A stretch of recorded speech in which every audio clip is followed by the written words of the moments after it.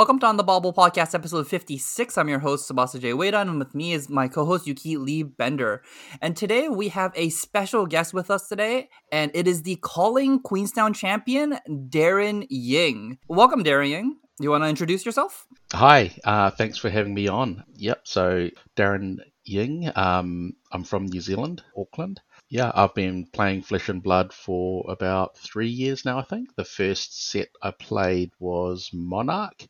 So yeah, kind of late to the game, so to speak. But yeah, I've been really enjoying it since then. I play a lot with my son Archer. He's 10, so he's getting really into it. So that's something that we enjoy playing together. It's kind of quite cool to see some of that competitive spirit coming out in him. But yeah, nice to meet you, and yeah, thanks for having me on.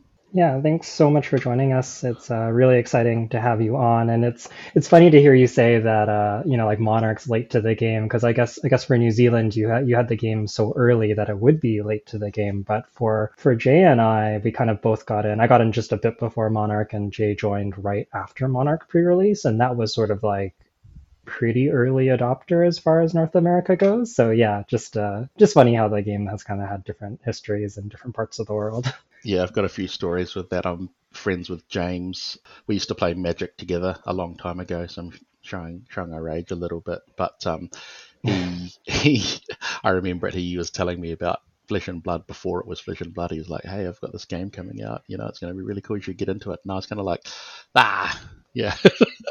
I'll check it out at some stage, and then it's probably one of the biggest regrets is not getting into it right from the start. But yeah, glad I'm here now. Yeah, well, you got into it when you did, and you had a huge win in Queenstown. Congratulations again on that. Do you want to start off there? How was Queenstown for you? Have you been to Queenstown before? Are you from there or a different part of New Zealand? What was the venue like? Yeah, so I'm from Auckland, which is in the North Island, and Queenstown's in the South Island, so it's a bit far away. But I have visited Queenstown a couple of times. It's really unique. It's not like any other part of New Zealand. It's just beautiful, and even being a Kiwi, going down there and seeing it as soon as you get off the plane, it's just like you're in a different world, really. So it's just yeah. Even though I've been there before, it's still breathtaking, and it was cool to take Archer, and I'm glad we got there a day earlier on the Thursday so that we could really take in the sights and sounds. We went jet boating and fishing and did a few other bits, and the weather was awesome. So yeah, not only was the calling epic, just being in Queenstown is just a great experience and really gets you feeling like a proper vacation or holiday away from work. So really special. And I guess probably the other thing for me is that I haven't really been to a pro tour or worlds or anything like that, despite wanting to. So I hadn't met a lot of the Flesh and Blood, I guess, community people before. So having them come over to New Zealand and meet these people for the first time, who I've seen a lot online, was really special. Great people, and it really felt that sort of celebrational sort of aspect, even though that they were there for the calling. It was great just to have them be there and be part of it. So that was really special. So a really cool weekend and event overall. The heavy hitters set is really exciting to play, and yeah, we're obviously going to be talking about it, but I think it's honestly the best limited set that's been produced for Flesh and Blood, better than Welcome to Wraith. So yeah, I really couldn't ask for a better weekend. Really, it's just yeah, awesome. Sorry, is it summer weather in Queenstown or in Australia right now, right? Yeah, that's the crazy Southern Hemisphere thing. Yeah, so our Christmases, yeah, they're really hot at summer. So we have, for Christmas, we go to the beach and have barbecues. Whereas I think in the States it's a bit colder. Yeah, we had like a heavy snow day, at least in Vancouver, like last week. So it snowed it snowed really hard here in Vancouver. Yeah, I'll have to go visit one day. Yeah, Canada's definitely on the bucket list. Yeah, Queenstown looked really incredible, as you said. I had a few friends that went, and I just saw on social media too, everybody posting pictures, and it looked like a really special event. I really wanted to make it. I really wanted to make it out, and I just couldn't quite make it work with everything that's going on in my personal life right now. But in the future. But I definitely was like looking at the photos and everything. It's like, oh, everyone's having such a good time. I wish I was there. So a bit envious of you getting to play such an awesome event, but sounds like a lot of fun. So that means because you won the calling, you have a PTI now. Are you planning on using it to attend Worlds next or Pro Tour next? Yeah, definitely. I mean, I just narrowly missed out in the calling Auckland last year playing the Battle Hardened, coming third. So I missed out on the PTI, and that was something that haunted me. So I'm glad I've got the chance now, and I have won. So the plan is I've got some friends. Yeah, just shout out to Jonathan and Dave, who I've played games with for a long time. They were kind of my team for this event, and Sam and Gary as well, who are Auckland sort of fab players who I play a lot of limited with and kind of bounce some ideas off. But I think the plan would be to try and get a group of us to get some PTIs, Big Bro Steel win, and probably have a few of us go over at the same time. But I think Worlds would definitely be something that I'd be keen to check out. But we'll just see how the schedules align, I think. Yeah, hopefully I qualify for World's Turn. Maybe we can see each other then. Oh, definitely. Yeah, definitely keen to meet up. Awesome. So then this episode we'll be talking about the core mechanics and classes and heavy hitters. And we'll be asking Darryn on his insights on having played with the set and winning the calling. And how many drafts did you get to do at the calling, actually? Was it 3 drafts or was it 2 drafts? Yeah, unfortunately, due to the number, it was just under the cap for having 2 drafts. So day 1 was 8 rounds of sealed, and then day 2 was a single draft and then a cut to top 8. So it's a little bit odd just because of the numbers. I think we were just a few players short of having to do 2 drafts on day 2. I mean, I think that worked out for me personally because being, I guess, from a bit of a smaller team and probably wanting to just capitalize on the fact that I went 7-1 in the sealed on the first day, probably just trying to minimize the amount of drafts that we were doing for day 2 before the cut was kind of perfect for me. And that was kind of shown because I went 1-2 in the draft and just bubbled in on 8th. So yeah, that was interesting. But basically, I managed to do a world premiere, which is a sealed pool. This was the day before the calling. And then they did a couple of other sort of sealeds that night, and I think I only did one before going to dinner. And then there was the day 1 of the calling, which was a sealed pool. And then that night, because I made day 2, I did an on-demand draft, which was the first draft I'd ever done, obviously, of that set. And then just went straight into the day 2 with 1 draft under my belt. But everyone was in the same boat, and I think it was a great equalizer. So there's a lot of people that are really great at Flesh and Blood, but I think the set being so new and people actually having to play it for the first time is kind of a great equalizer in that field. So not a whole bunch of draft experience before heading into day 2, but that I think that was useful for me. It's kind of hard to get more than 1 draft in before on an event that happens before the pre-release, before the set comes out, on the weekend of all of the cards getting spoiled. So honestly, an insane, man. I wish I went to. That would have been a fun experience. Yeah, it was really cool. So you played. We saw your top 8, of course, where you won with Kasai. What about in your first draft on day 2 and your sealed pool? Was that also on Kasai? Did you play a different hero? Yeah, I'd be keen to hear your thoughts on this, but I basically played Kasai all day. It was in the sealed pool and in the first draft and in the top 8. Yeah, I guess I think, and I was talking to another friend, Nish, on this, and for the people that did well and made it into day 2 from their sealed pools, I think people would naturally gravitate to playing the same class and hero that they did well and sealed on in the draft, just because of that lack of experience and people not really being able to probably get a lot of gameplay in on those other heroes. They're probably just going to revert to what they had most experience with. And I think there's some information posted on the site just talking about the stats that support that theory, and I think that does come through quite strongly. So for me it was Kasai right throughout. So I think that probably as we talk about the set, probably need to be mindful of that. I've got probably a bit of a more bias or more experience with the Kasai hero and how that plays out here. I have my teammates play quite a bit of Guardian and Brute as well, so we talked about that a little bit, and I've gathered some information around how I think those heroes play out as well.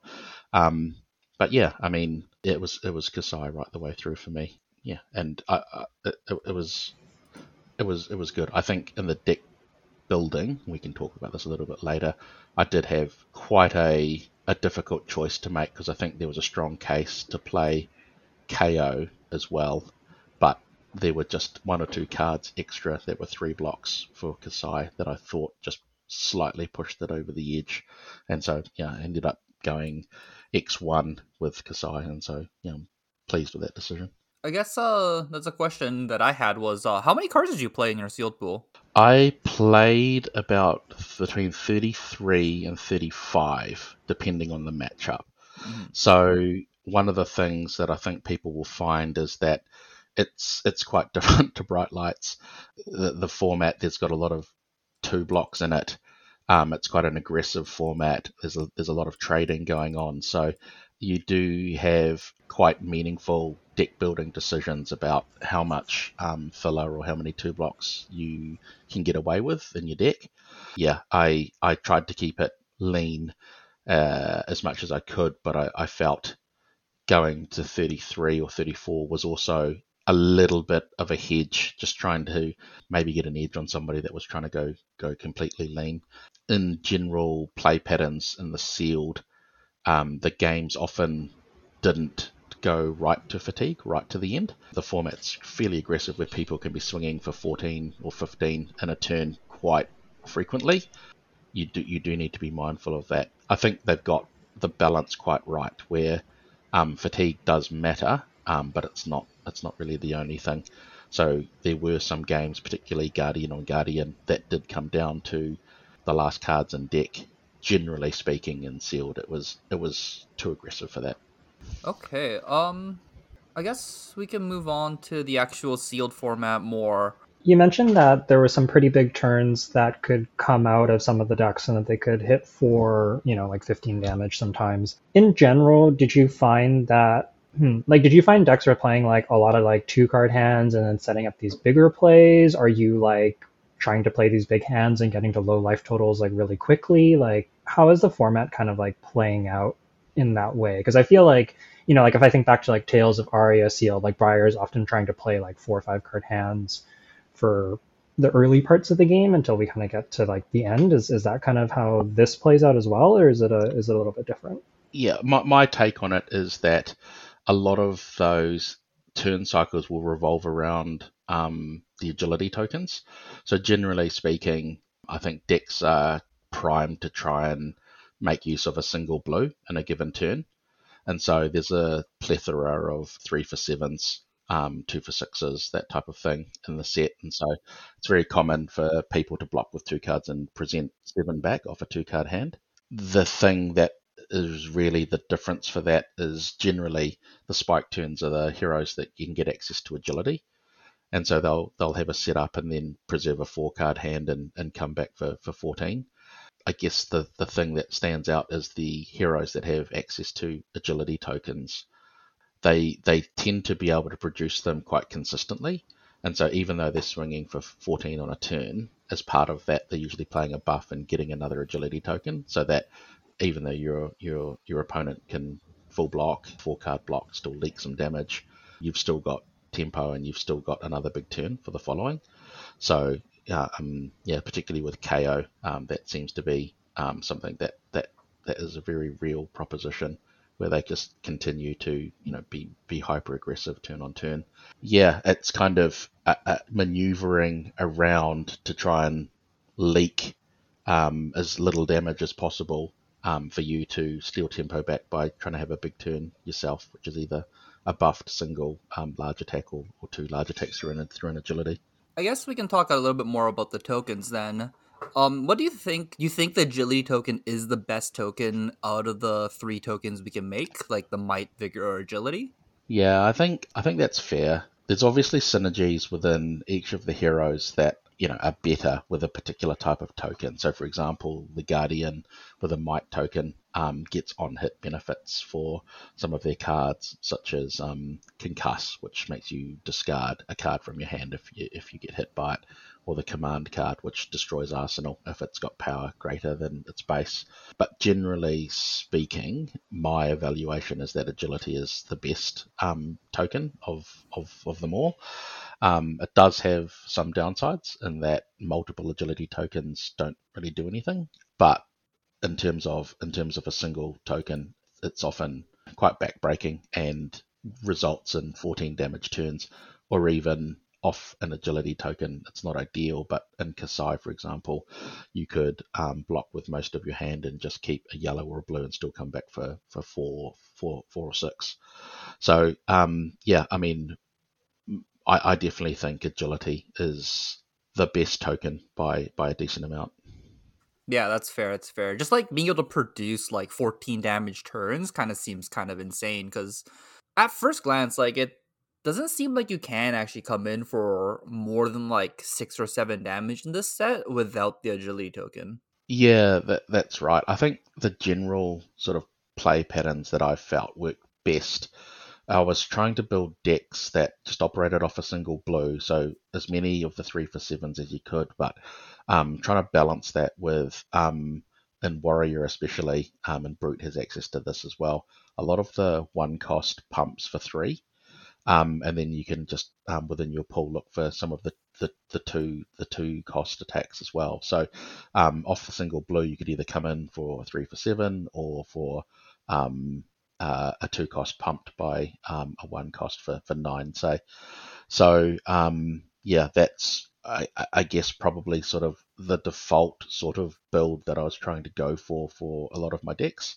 It kind of reminds me a lot of Icelander in some ways, where you're just trying to get efficiency out of that single blue, and yeah, go from there. It's quite powerful, that strategy, and that you can arsenal the 3 for 7, or you can arsenal the 1 cost buff and just navigate the turns accordingly. Just matching up the resources to match, and then that flexibility where if you try and make sure that your deck's just not 3 for 7s and it has those buffs as well. It means that if there's an off turn by your opponent, you can obviously buff the 3 cost as well. So it's just that efficiency to ensure that you're using as many of your cards and resources every turn as possible. One other thing that I had to question about for this format is how good do you think the gold tokens are in this set, and like how often did you see your opponent make them, or if you made them yourself? Yeah, I think that's a tricky one. The gold is probably the hardest to figure out of each of the tokens, but I think there are some cards that are the payoffs for that, and so there's a cycle of cards that if you've drawn a card for the turn, you get a benefit, and so they're shared between each of the classes. They're not class specific, so to speak. So they obviously synergize with it. I think what you often saw with the gold is that people would dig for specific cards, so in-game win conditions, maybe an overpower card or a specific defense react, or trying to cycle resources. So commonly, it's quite a tempo-oriented format where if you draw 4 reds, it's quite fatal or detrimental. So trying to turn 2 reds into a blue off a gold, or a yellow into a blue, was something that was quite useful in some spots as well. You could try, and if you drawn say 3 blues in your hand, try and turn a blue into a red. But I guess where that shines is in Kasai. I think she's got a bit of an edge because she gets an inherent benefit, the card draw as well. So yeah, the gold one is a little bit tricky.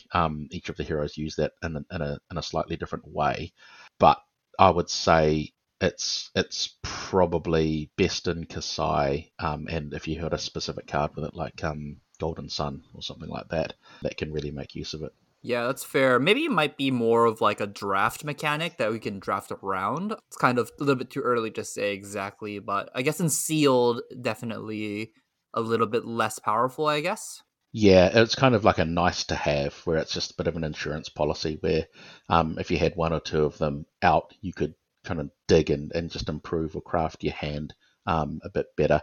So it didn't feel overpowered or anything like that. It was just a resource that sit there for when the time was right. So that was useful. I guess the one thing is, in line with heavy hitters, there's a lot of gambling and wagering. There's a bit of a gamble sort of element where you can pop the gold and just try and improve your hand. I guess the best use of it might be if you see a clash and you get information off that reveals the top card of your deck. You can turn the gold into the card that you know that's on top of your deck. So in one of the matches I played, yeah, my opponent did that. Just basically turned a yellow into a powerful attack. So that's probably quite a strong use case for it. Yeah, I didn't even realize that's actually kind of cool that you can turn. Yeah, because of the clash mechanic. The clash mechanic, after you reveal, it goes back to the top of your deck, right? So then you can see what you're going to draw into with your gold. I guess Yeah, your opponent has to be clashing then. yeah. So You can clash when you block. so you play a block, you clash, you reveal, and then going into your turn, you can make a determination if the top card of your deck's better than the gold. Oh, I see. That's kind of gross. Yeah, so it kind of feels like then a lot of it, like the gold are like everybody can use gold to fix their hands and filter and whatnot, but it seems like maybe the biggest thing is for Victor specifically, since he gets the card draw when he makes a gold, obviously very powerful, and then he's also the deck that seems to want to be clashing, which has even more inherent synergy with gold. So perhaps the gold is like largely a Victor mechanic, but then still ones that other heroes can make use of. Yeah, definitely. One thing to bear in mind with Victor is, I think the wording on him is it has to be when you create a gold off an effect that he controls. So if you happen to clash or produce or a wager a gold from an attack that you control and your opponent is Victor, if they win the gold off that, they're not going to get the benefit. Oh, yes, that does make sense. So if your card generates gold for them and they're victor, they don't draw a card. Correct. So you can like money where your mouth is and not worry about them like blocking it out and drawing a card. Okay. Yeah, that seems actually like a thing that people might do on the pre-release day where like, oh, my card gonna make gold, so let's not play against Victor. But that's not true. You can just still play it, and if they make the gold off it, they don't actually get any benefits or not some crazy benefits off it, like draw a card. Okay, I guess you want to move on and talk about the actual classes then? Let's talk about the classes specifically in Sealed because the pre-release is coming up. Do we want to just jump right into Guardian because we were on the topic of Victor already? I guess that makes sense. Let's talk about Guardian first. So we have Betsy and Victor. I guess you want to talk about Victor first, or do you want to talk about the Guardian mechanic as a whole? Yeah, I guess probably just wanted to start a little bit with my thoughts on the heroes, where in Sealed there seems to be a standout in each of the classes. We can cut into each of the specific classes as well, but Kasai for Warrior, KO for Brute, and Betsy for Guardian do seem to be significantly more intuitive to play and get access to the right cards in a sealed pool within a sealed format.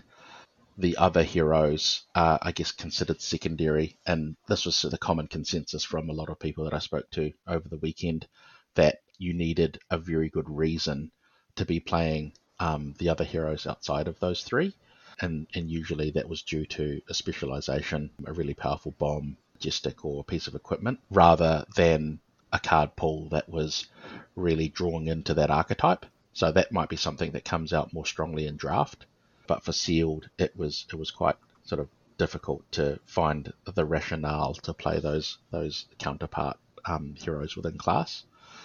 But yeah, I guess Guardian specifically, Betsy was definitely the sort of premier choice for people in the sealed format. Just having the ability to make use of the extra resources is quite powerful. So probably Guardian is probably the hero that I had the least amount of experience with in playing with it. But from my observations, the things that I garnered from speaking to other people was that it was a class that was probably harder to figure out than the others. It played less intuitively, and I think some of the main reasons for that is some of the attack play patterns where a lot of the attacks are costed at 4 and 5, and so you were priced into taking extra damage and coming back with an attack that wasn't necessarily as efficient. Off that whole sort of discussion we had in terms of the one blue, I guess where it starts to make up for that a little bit is the built-in hero power from Betsy, which is the when you wager you can pay 2 and give it overpower and +1. Yeah, it's still, even to me, that seems like a good finisher, but it didn't feel like it was quite worth the 2 resources when trying to race other people for that. And so it was quite different to like a Bravo, where Bravo has these, really debilitating crush effects, and that would help you reduce the swing back. Betsy just giving +1 and overpower, it was kind of more like a meh, almost whatever. I guess the caveat to that would be some of those concuss and command cards. But in general, yeah, I think Guardian is probably a bit more difficult to figure out than the others. And I think if I had to give a piece of advice for the pre-releases, that it, Guardian is going to play a bit more, Betsy specifically is going to play a bit more of a setup game. So there's a cycle of cards which are bigger than big, and which are the auras that give a buff to an attack on start of turn. And I think quite probably the most effective way to play Betsy is to get out one of those buffs and then produce a massive attack on the following turn. So it's probably less straightforward in terms of trading and trying to set up a bit more than the other heroes. I think we've seen in like older sets too, like the cards like Bigger Than Big and Big Bop and stuff like that aren't actually that strong in those formats either. So I'd assume that it's going to be the same kind of thing in this format, where like that's just not a winning strategy to be doing, right? Because like pitching a blue to play a Big Bop or a Bigger Than Big is only giving, like, even for the red one, it's only giving 5 power. So it's like not gonna be, it's not efficient, if that makes sense.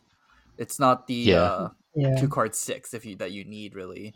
Yeah, my guess would be like what kind of strikes me about Guardian, and maybe like if I had to guess what the class is trying to do, I think you might want to have like a handful of those auras and arsenal it, and then wait for an opportunity where your opponent doesn't have an agility token and they might have trouble converting your hand, and then playing a big bop and hoping you can strand them with cards, and then block out their one big attack and come back for 11 or whatever with an on hit, and then kind of like get tempo that way. So I kind of think that like lining up your aura with their lack of agility is like probably going to be important. Or if you start turn 0 and you get the aura. I think there was like a game on camera where Nick Butcher started with a big bop and then just blocked 3 cards, swung 11, and it was like pretty pretty convincing. But yeah, I think you have to pick your spots, it seems like.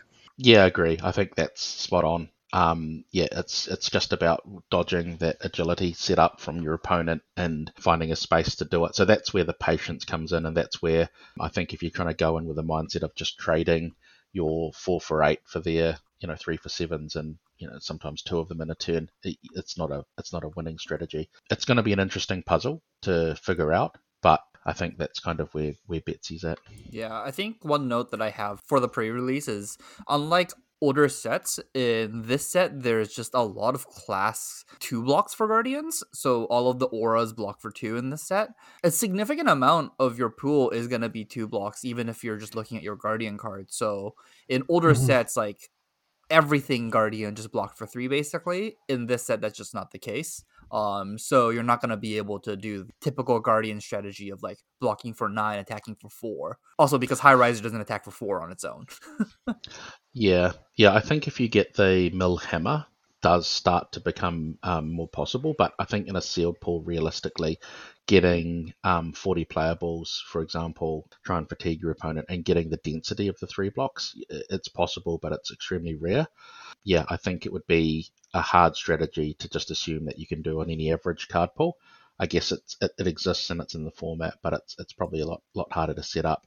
In general, the weapon swings felt they were more just an accompaniment, but the main forces, the main form of attacks that heroes would be playing would be attack cards, and so yeah, the weapons were just a bit of a backup.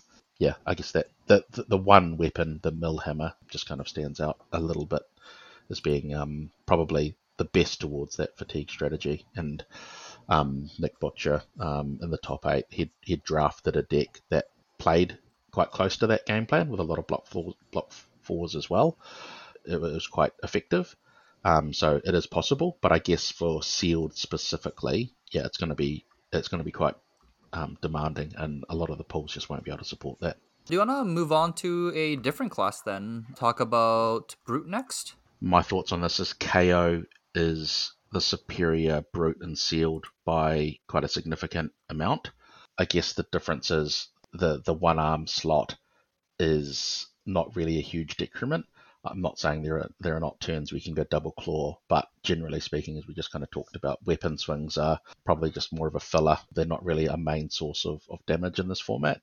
One thing I just want to say before you continue actually is at the calling we actually see what like the players played for the sealed portion, and just for the brutes there were 78 KOs and there were 9 Reinhardts, almost like a 10-1, right, or like a 9-1. It's significant amount of people played KO over Reinhardt, and I think it's that's kind of telling. And if my graph here is correct, it looks like 0% of the Reinhardts day 2'd that played Reinhardt. So For pre-release, pretty safe to say you probably shouldn't be Reinhardt.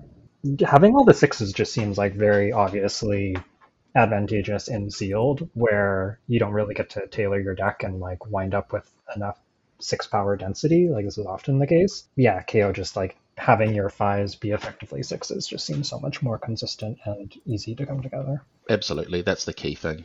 So for sealed, the ability to turn all your 5s into 6s, there's just not enough to support that for Reinhardt. And then you could talk about intimidate in the raw probably not being the best keyword unless you have sort of a tipping point of intimidate where you can consistently do that to push damage. So KO's abilities are definitely much more suited for being relevant in sealed games. The ability to have clashes be empowered as well is huge, and something that you'll learn quite quickly when you play KO is the might tokens add up, and they add up quite quickly. Yeah, it's really lots of play in KO when you're able to, for example, discard an agile wind up, which is the 7 power at red, discard at instant to make an agility token. With KO's ability, if it's in your turn, you'll also create the might. So you're getting 2 tokens off a single buff is quite cool. And one of the cool tricks that you can do with that is with your claws, you can attack and then discard the agile wind up at instant speed to give the claws go again. Just cool little things like that. You kind of mentioned already at the start that agilities are really important, and Brute is able to make agilities. Their tokens are agilities and mights. Are there any agility makers that are especially like ones to look out for? Like you mentioned the windups. Are there any other ones that you're like really looking for or really like stood out for you when you were playing against KOs? Any card that has the word agility on it is going to be powerful. I think the best ones are the ones that guaranteed agility rather than conditional. But even the conditional ones are really good as well. I think probably the power cards that would push you towards Brute and KO would be some of the 0 blocks, so Bear Fangs and Wild Ride. They're both extremely powerful. They both hit almost, quite frequently due to his ability to give +1 power. They are the difference makers that probably mean that KO probably has the best output out of all of the heroes in the game, and so you do just have to manage the fact that they're non-blocks. Yeah, they're cards that actively make me want to play KO. Yeah, anything with agility is good. Yeah, that makes a ton of sense. I've been messing around with KO and CC actually, and the Wild Ride Claw into any 2-cost follow-up is off 2 blues is so strong. It's just so much damage every single time. So definitely something to look out for people trying to put together KO. Is like 2 costs are really good. The go again that gives you the discard for your claw is really good. And I think like KO has like some pretty impressive output. I've been really impressed even in CC, but I think a lot of it translates to sealed as well. Yeah, there are a lot of stories from people that were recounting how their round went, and they'd just say, they played a KO and it was just relentless. It's just 2 attacks every turn. They're just able to make an agility every turn and just retain tempo. So yeah, KO's very powerful. That's super fair. Yeah, KO, the one weapon zone clause doesn't even feel that much of a downside, right? Because like it's so hard to swing 2 manable claws anyways. And there's no Bloodrush Bellows in this format, so yeah, it's just not relevant. And I think Rhinar, there's not a lot of intimidate keyword in there, and you're just not going to get the sixes. You're not going to get the 6 densities to be able to turn that on enough. There's a few trap cards in the format that get bonuses if you've intimidated, but for me, it just doesn't come up enough. So yeah, I'm not surprised to hear that the Rhinar struggled. I'm more excited for Reinhardt for maybe like draft where once we figure out how to set up Reinhardt's like OTK turns, I think that's when Reinhardt is gonna shine over KO, where KO is just gonna be more consistent throughout the format. Yeah, I think that's fair. Then let's talk about the hero you played, the warrior hero. And you said you played Kasai. You didn't like, who is the other hero? Olympia? Yeah, Olympia. I think just kind of chatting to a few people, a lot of people didn't feel Olympia was very easy to figure out. To me, they both have a decent amount of gold generation between them, both Kasai and Olympia, and so it comes down to the payoffs, and the payoff cards for that are shared between both the warrior classes. So I didn't really see a good reason to be playing Olympia over Kasai, who just seemed to be a bit more well-rounded. I guess, again, the only thing that strikes me as a good reason to play Olympia would be the specializations. So there's some good armor. There's a card, I think it's a blue block 3, that's an attack react for Olympia. Those would be reasons to probably play Olympia over Kasai. But yeah, certainly wouldn't be surprised if most other people could have came to the same conclusion. Kasai was definitely a lot more compelling. Yeah, I have a question about Kasai is how often did you get to use her hero ability, the banish 2 reds and the yellow to on hit make a gold token? Like, do you think that ability was quite impactful, or I think it comes up at least probably once per game, sometimes even three times in a game. So there are some games that can go long. The thing to note with that is that it's any of the swords that hit. So if you activate it at the start of your turn and you swing with both of your weapons, only one of them needs to have hit to create the gold. Yeah, I think it's just a good little bonus for free. I don't think it necessarily factors into deck building decisions within sealed or anything like that. You're basically just going to play your entire pool almost anyways. So yeah, I think that does come up a lot. I happened to get the Majestic in one of the pools. I think it was on the Premiere, which is you can turn gold into the cell swords, raise an army. I think it seemed like it was going to be really powerful, but it was quite depressing at how hard it was to actually get off. Creating the gold is no easy feat, and then being able to have the guard make the cell sword, but the cell swords only actually can get go again if you've attacked with a weapon. So you need to have an agility token to swing with a weapon, then swing with a cell sword. It's definitely more of a constructed card. Oh, I was gonna say, yeah, that makes a lot of sense. There was actually a game on coverage of Kasai where they pitched early raise an army to try and like second cycle play that against a control-y Guardian deck, and it just fell really flat. It was like by the time they got the 2 cell swords, it was just kind of too late. Like it was too hard to give the weapon go again and really get the payoff for it. So definitely, it didn't look too impressive in that game, and it's interesting to hear that you had the same experience playing it. Yeah. so it's a trap? It's a big trap card. Still blocks. I mean, it's a block 3. Yeah.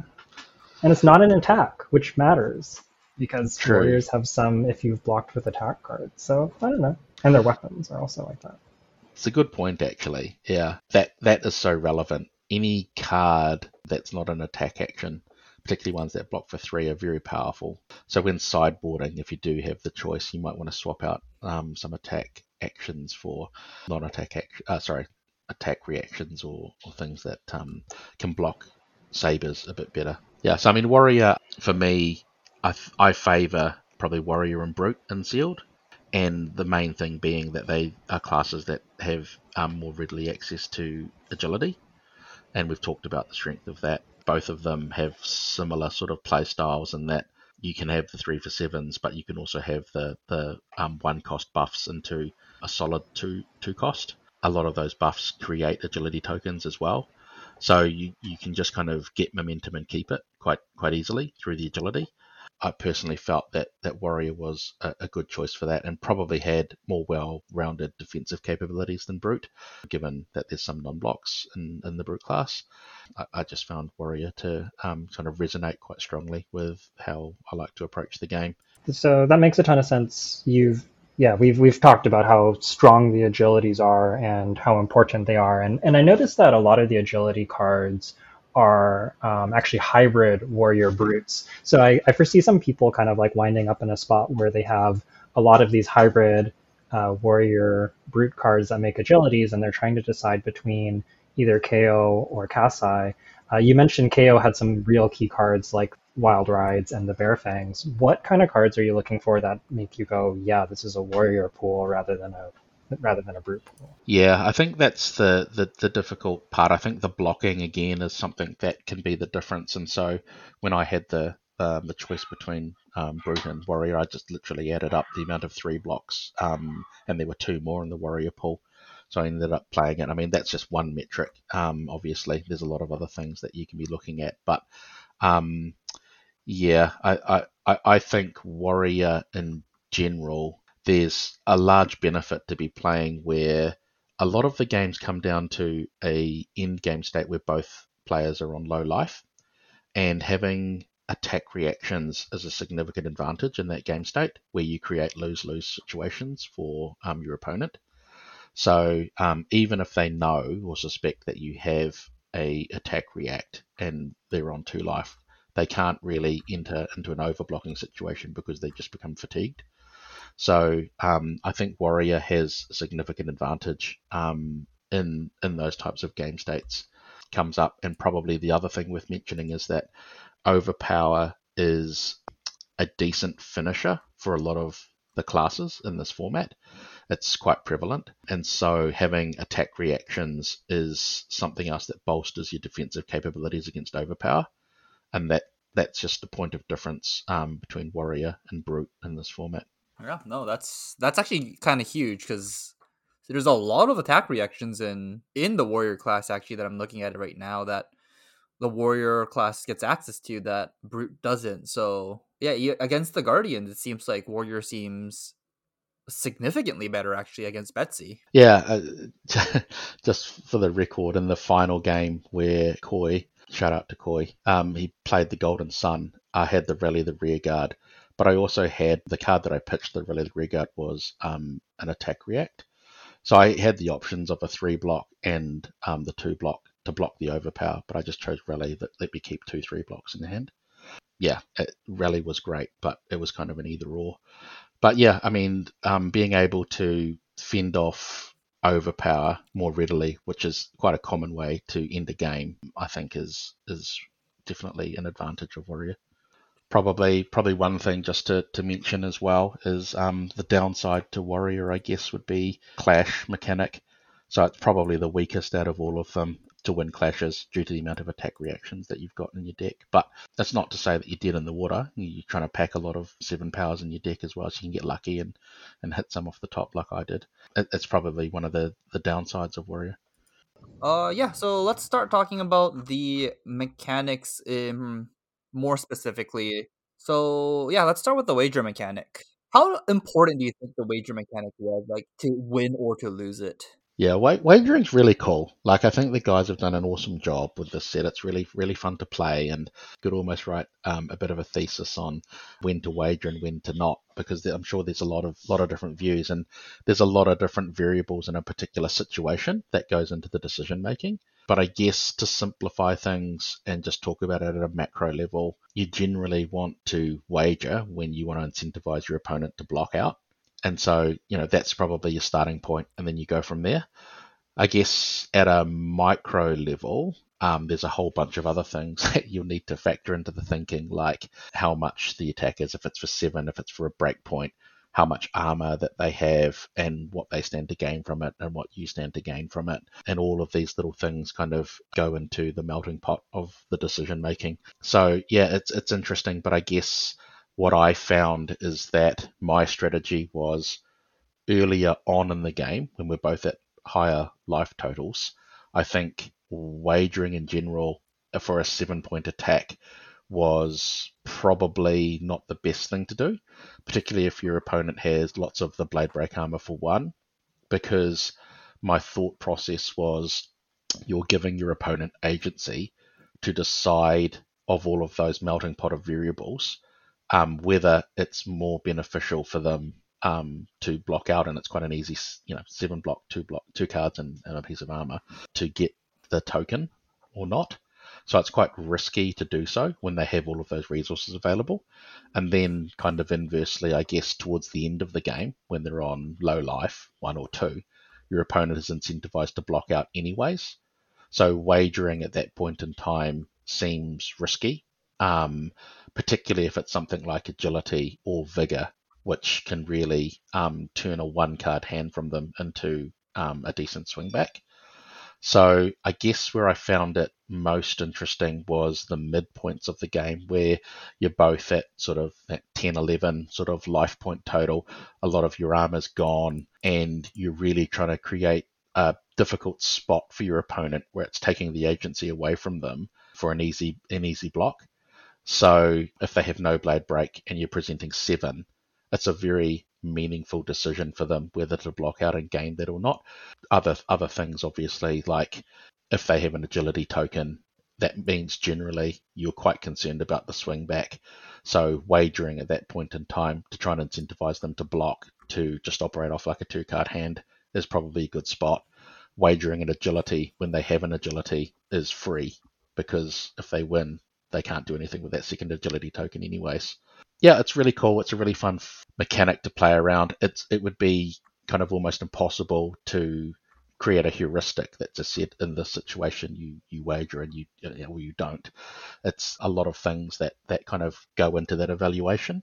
So yeah, I think it's probably just a feel thing. So people just trying it out for themselves and seeing what works for them is probably the way to go. Yeah, no, this mechanic is the most interesting mechanic for me. Is like you really get to have the initiative to ask your opponent to block the card out or to not block the card, or you have the option to give a card an on hit is kind of sweet in the set.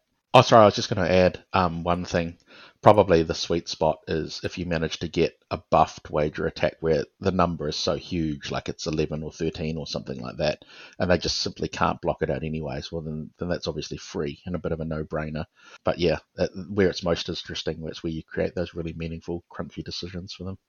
Yeah, I was just going to say that I've played with Wager a little bit in CC, and so many of the things that you said really resonate with me. I think that like another good way to think about it is remember all the tokens go away at the start of turn no matter what. So there's certain spots where like the agility tokens, especially into like a guardian, you might know can't be useful. Like if your opponent doesn't have the equipment like you were talking about and you're presenting a 7, if they don't have like a 4 block in hand, which there aren't that many of them, then if they give you 3 cards, like a guardian can't make use of that agility token because their weapon costs 3, whereas like a warrior can swing 2 sabers.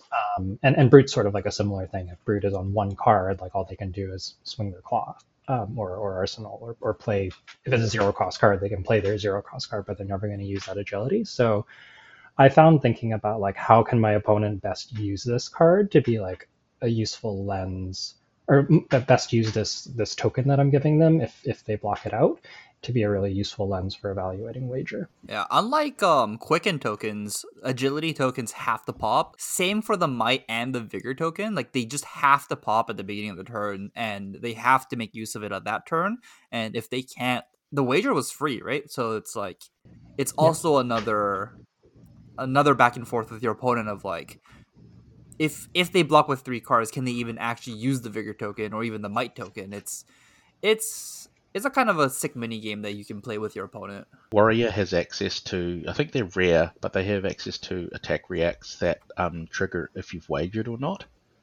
So there's another mini mind game that you can play with Warrior, which is wagering bluff the 0-cost attack react.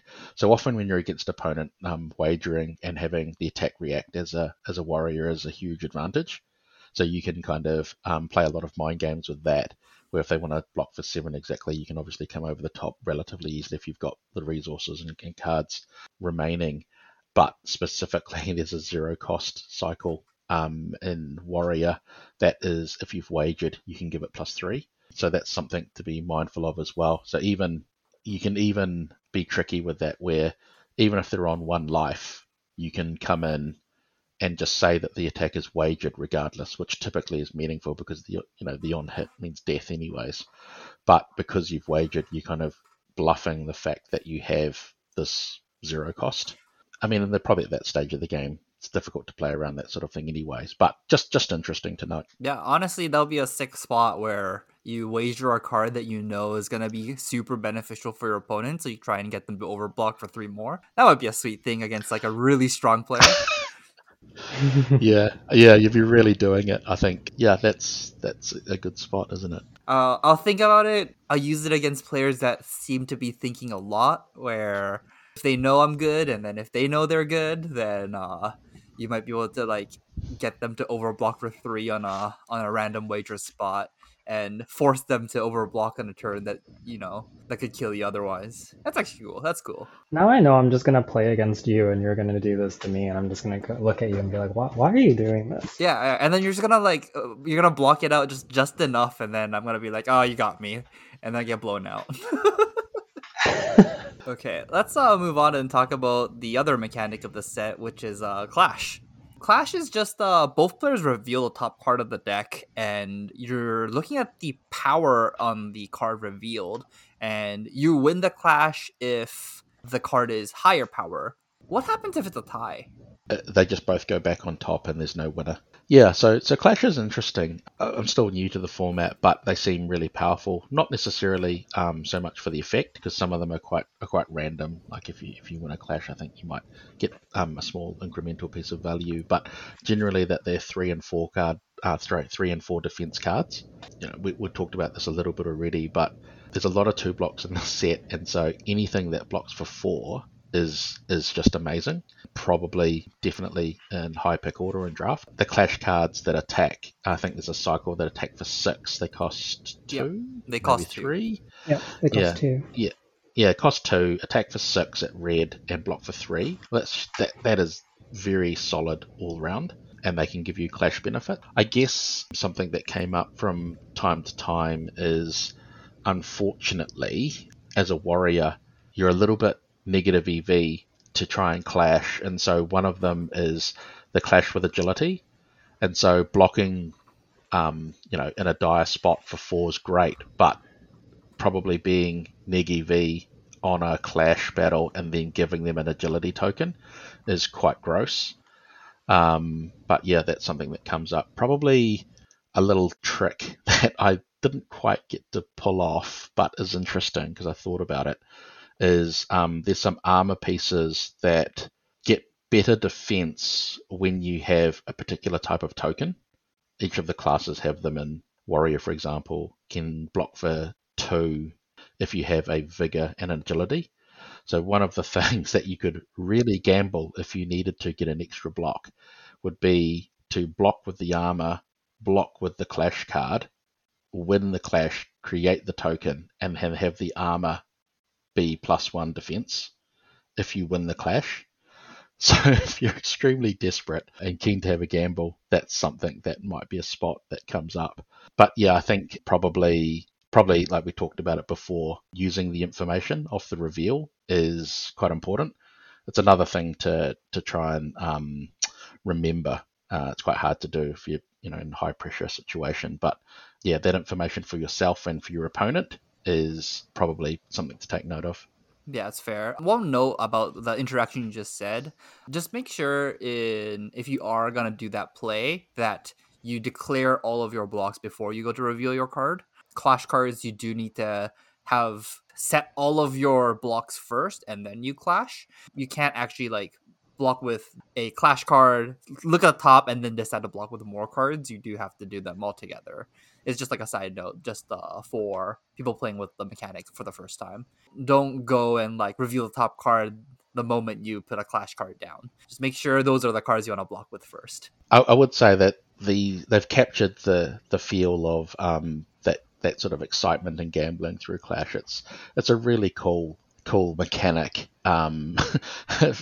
can feel a little bit, all in a little bit, and can really be make or break. But yeah, it's definitely exciting.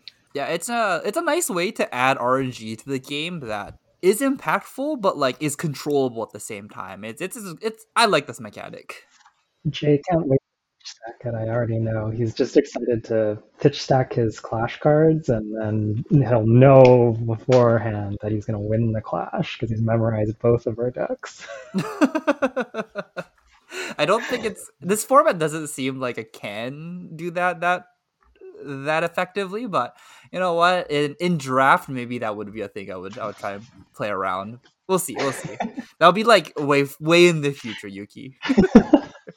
Okay. I guess we can move on to how relevant is like fatigue in this format, like in sealed in particular. Like, did every game go to fatigue, or you said it was gonna be kind of like cards are aggressive and like people are attacking each other a lot, but like how often did your games go to fatigue, I guess, is a better question. It's definitely a fatigue by damage. There's not a lot of reliance on weapon, so it's typically not full block out and come back with a hammer or anything like that. There's just too many 2 blocks. So a lot of people are just incentivized with those 2 blocks to just spend them on attack. So you're just trading, and that's why the 3 blocks are just so premium. Yeah, so I think trying to probably run closer to 30 is probably where you want to be. I think in my set around about 33, 34. It's it is a fine balancing act, and I think in this format they've got it closer to where it needs to be than any other. Whereas, by contrast, Bright Lights was extremely fatigue focused, and you're just waiting for people to boost themselves to death. And then other formats where it's just been completely aggro and there's no block. I think this is sort of right in that sweet spot where the deck building sort of choices really matter, and you want to be lean. You can't just fill your deck with garbage two blocks. You need to have a density of quality cards, but it can come down to that last card in deck as well. I lost a game for locking for top 8 where I had a 33 card deck. My opponent had a 30 card deck with a cracked bauble in it, and I felt gutted in that it literally came down to the final cards. I had no cards in deck, and he only had a cracked bauble. So it was extremely upsetting. But yeah, that's how close it is. So I think, yeah, it's just in that sweet spot. And so I think it's possible, like we talked about, with the right pull, an extreme one, or in draft, if you had an incredibly high density of 3 blocks and wanted to present like a 40 card deck and have a hammer, it's possible. But generally speaking, in sealed, I would recommend just trying to be as lean as possible, maybe an extra card or two, as long as they were decent quality. Like a yellow 3 block, I think is definitely good quality and should be in your deck. A whole bunch of yellow filler, I think, is questionable. That's fair. One note though, like don't feel bad about a player playing one crack bauble against you. That's it's not even that bad. I lost to a guy who had 6 baubles in their deck.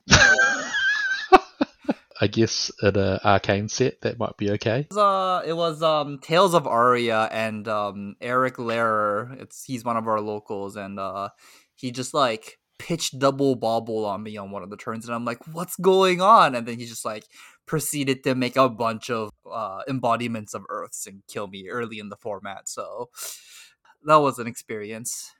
Yeah, take some getting over, that's for sure. So moving on to equipment, last week Jay and we kind of spent the whole episode just talking about the equipment and reviewing the equipment in the set. And one of the things that we picked up on that it seemed like a number of players had heard them talking about the format is how good the specialization hats are. I guess for people going to their first pre-release, do you feel like how important do you feel equipment is for evaluating your pool and deciding on a deck? Like, are you starting by looking at your equipment? Is that a huge factor, or are you more interested in the agility cards, or like how important is having a fairly full equipment suite in your sealed deck? Yeah, I think it's really important. The thing to note in heavy hitters is that there's a lot more equipment. I think, if I'm not mistaken, there's either 2 equipments per pack or at least 1.5. So putting those out and the decision making when you're evaluating your pools as to which hero is obviously critical. It's as important just as ever, just like any other Flesh and Blood limited format, I guess. But the specializations are really powerful because a lot of them, I think, a temper block 2, and starting on 3 extra life is a significant advantage. So I think equipment in general is really strong. The specializations, especially, they are good reasons to go into some of those heroes that are not as played, and the weapons, especially the warrior ones and the mild hammer, like so parry blade and hot streak, are very very very strong, and kind of force you towards that hero choice as well. I guess what I would say is that it's not everything. I had in my sealed pool like a strong KO pool and slightly better armor, but I decided to go with Kasai on the fact that I had 2 more 3 blocks. It's kind of arguable, and it's probably the jury's still out on that one. But I felt that it's probably just slightly more important to have better quality cards in general, and probably better density of those things. So yeah, it's really important, but it's probably not the be all and end all. Yeah, it's gonna be a really tough spot of like trying to evaluate what's better, like 3 blocks, like having better blocks in your deck so you have a more consistent pool throughout, or like just having that extra equipment to be able to like produce more damage, like by playing a little bit more of a greedier deck. It's gonna be an interesting question for the set in overall, because like we're gonna be able to draft this set, and in those situations then like now you have to like look at it, do I want the 3 block, do I want the headpiece, do I want, like there's just so Yeah, many more things to think about in this set. yeah, absolutely. I think it's definitely worth mentioning that you'll probably have access to sideboard equipment. So, for example, you might have an equipment that is a 2 block if your opponent has destroyed a vigor token this turn, or you could change that with a simple blade break 1. So there's some good sideboarding options in the equipment slot, but for sealed, I found those 2 blocks where they're in the relevant matchup to be extremely powerful. That they really can be the difference. I think it's worth mentioning that the equipments that you block for 1 when you're behind on life, the format is extremely swingy, and so normally in Flesh and Blood you would try and eke out a lot of value in your armor blocks, just leaving them right for critical junctures. I don't think you can afford to do that in this format. And so, what you generally will just need to do is, as soon as you get the opportunity where you're behind on life and you can present a block 1 off those, is take that opportunity, even if there's no on hits being presented. It's just that sort of format. I think the equipment that gives you +2 block if you have the 2 associated class tokens is very strong and allows you to do a lot of skill expression, where you are producing the 2 tokens, setting up for a big turn, and then you can do a 2 block and tempo and get in another single block if you happen to make those 2 tokens in a follow-up turn. The combo is if you happen to get piece of armor that blocks for 2, depending on the tokens that you have, accompanied with the blade break pieces that produce those tokens, so that you can have a sort of wombo combo turn where you sack the 2 pieces of blade break armor to create the 2 tokens, and then have the 2 block off that piece of armor that's remaining. So the equipment has got a lot of play to it. Yeah, there's some really cool tricks that you can do with it. Yeah, and it's always relevant, particularly with cards like down but not out as well. Yeah, I think exactly what we were talking about last week. I think you reinforced our points. Like it really, I think it's playing as we've expected. Honestly, like those equipments that like get the vigor and the agility tokens. I guess the question would be like, did you see them block for 3? Like the Mm, the ones where it gets the temper, the cycle that we're talking about right now. Like how often yeah, did it block for 3? it was really difficult. You had to earn that. I probably only did it once all weekend, but Koi did it against me at least once in one of our games. I think that it's a really strong skill expression type of interaction that the best players will enjoy getting the most edge out of. It takes a lot of setup, but if you're patient, you can get there. I do think KO is slightly stronger with that because you can, on demand, create might tokens. So you're just looking for the agility. That's probably an easy hero to get that off on. But it comes up probably more than you think, but it's not free. You definitely do need to work towards that. I think we talked about this here, right? Where evaluating your pool, or Yeah, was I there think something you want to talk about from this point? Yeah, I think probably one of the things that I noticed with this set is cards that help you from when you're behind.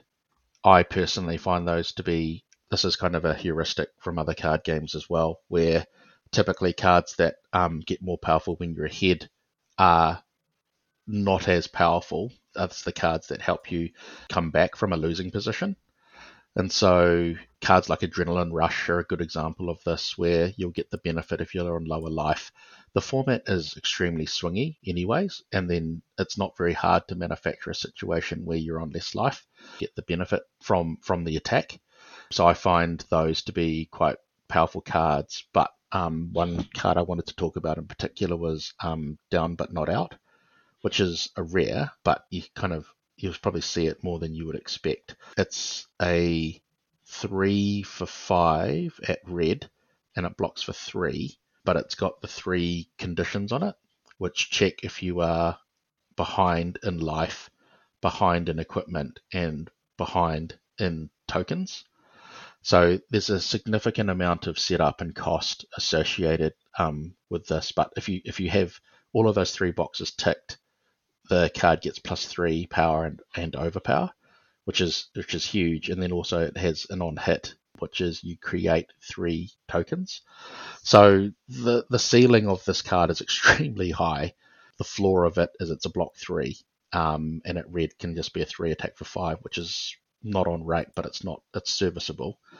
Yeah, honestly, it sounds great. A block 3 sounds great. Yeah, just stop there. Absolutely. I had this card in my sealed pool and my my day 2 draft and my top 8. Maybe I'm probably biased to this card, but I found it to steal a significant number of games. I finished being, behind on tempo and life a lot of games just using this where they just couldn't block the overpower. Yeah, multiple games throughout both days. And so I think this card is a bomb and something to look out for. But I guess the point that I'm making is it's a card that helps you from when you're behind. And I think those are something to just be aware of and consider. Takes a lot of setup, this card, but it's probably proportional to the payoff that you get. I quite like the micro games that you have to consider throughout the game to manufacture the situation, because there's a lot to take in for it. But yeah, it's extremely rewarding if you do pull it off. That's fair. That's fair. Actually, now that I think about it, I think a strategy is like if you are ahead, it might just be a good idea to like use up all of your blade break armor quickly, so then they can't actually use down but not out. That seems like a very easy way to like prevent that card from actually killing you. Yeah, if you use up all of your armor, then they can't have fewer equipment, so this card will never trigger, even if they can meet all the other conditions. Yeah, I think that's definitely something to look out for, because there's a certain amount of agency if you're ahead in a game, and so throwing away extraneous equipment that particularly the ones that you need to be on lower life. If your opponent's on 1, then it's never going to be useful. So you might as well throw it away and mitigate the risk of them having this bomb come out of nowhere. Yeah, no, that makes sense.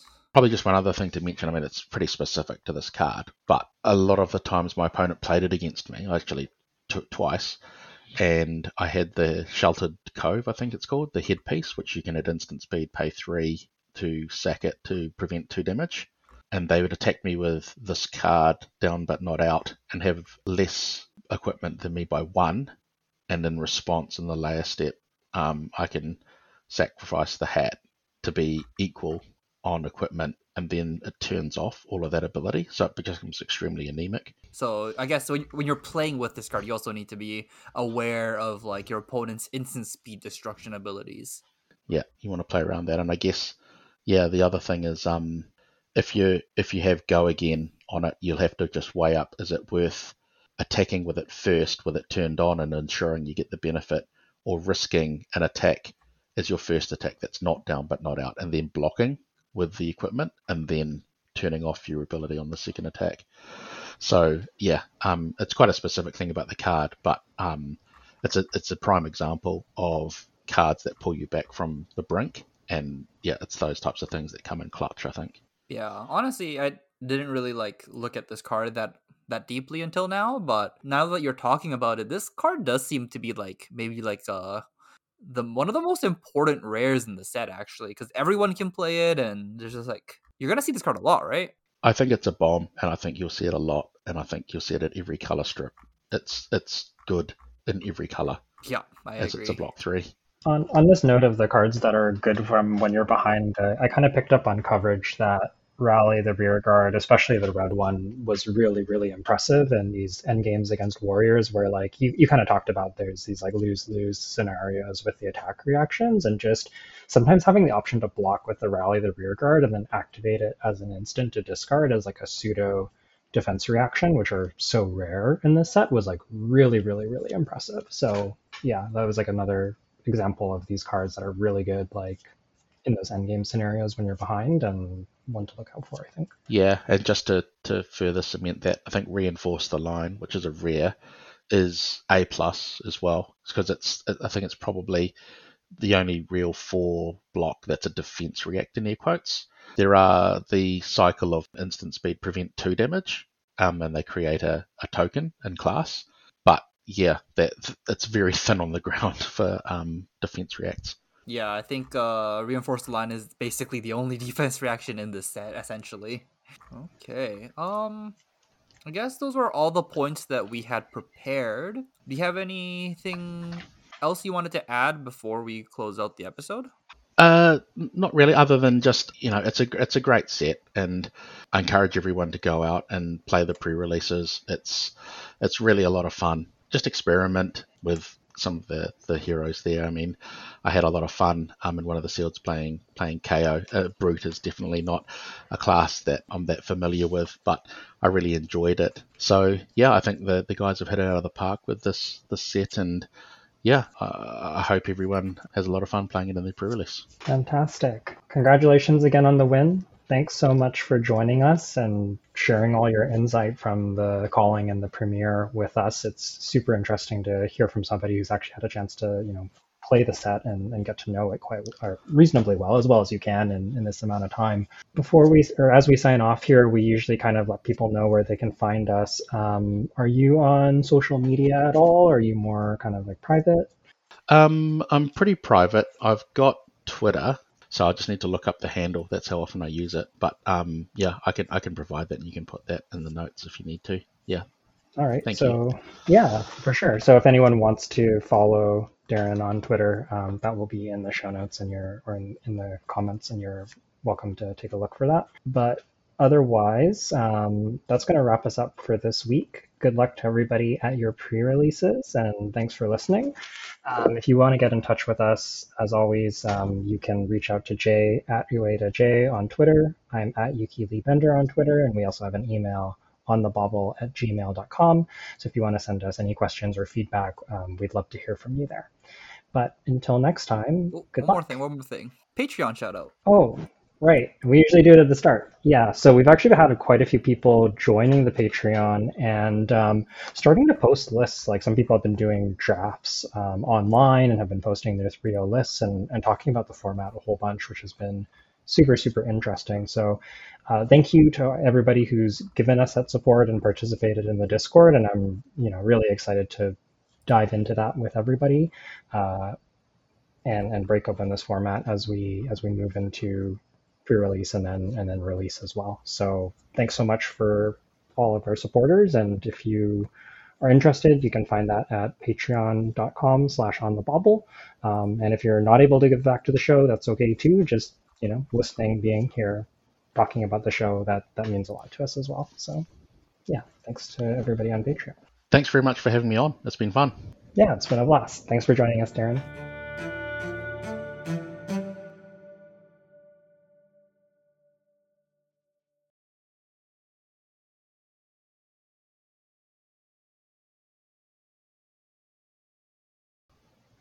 Mm, Or it could be Flesh and Blood related. It could be CC related. And honestly, this is like a anything. Um, no, I think we covered everything that I wanted to say. I think one of the main things was um, I haven't really been interviewed like that before at the calling, and I got a bit overexcited and then forgot to give a shout out. So this is a good opportunity where I made sure at the start I kind of singled out my teammates. So I feel that was probably one of the main things, and so I think they'll be happy with that. I did get called out from my teammates for that, but hey, it's just all happening, and so yeah, I just forgot.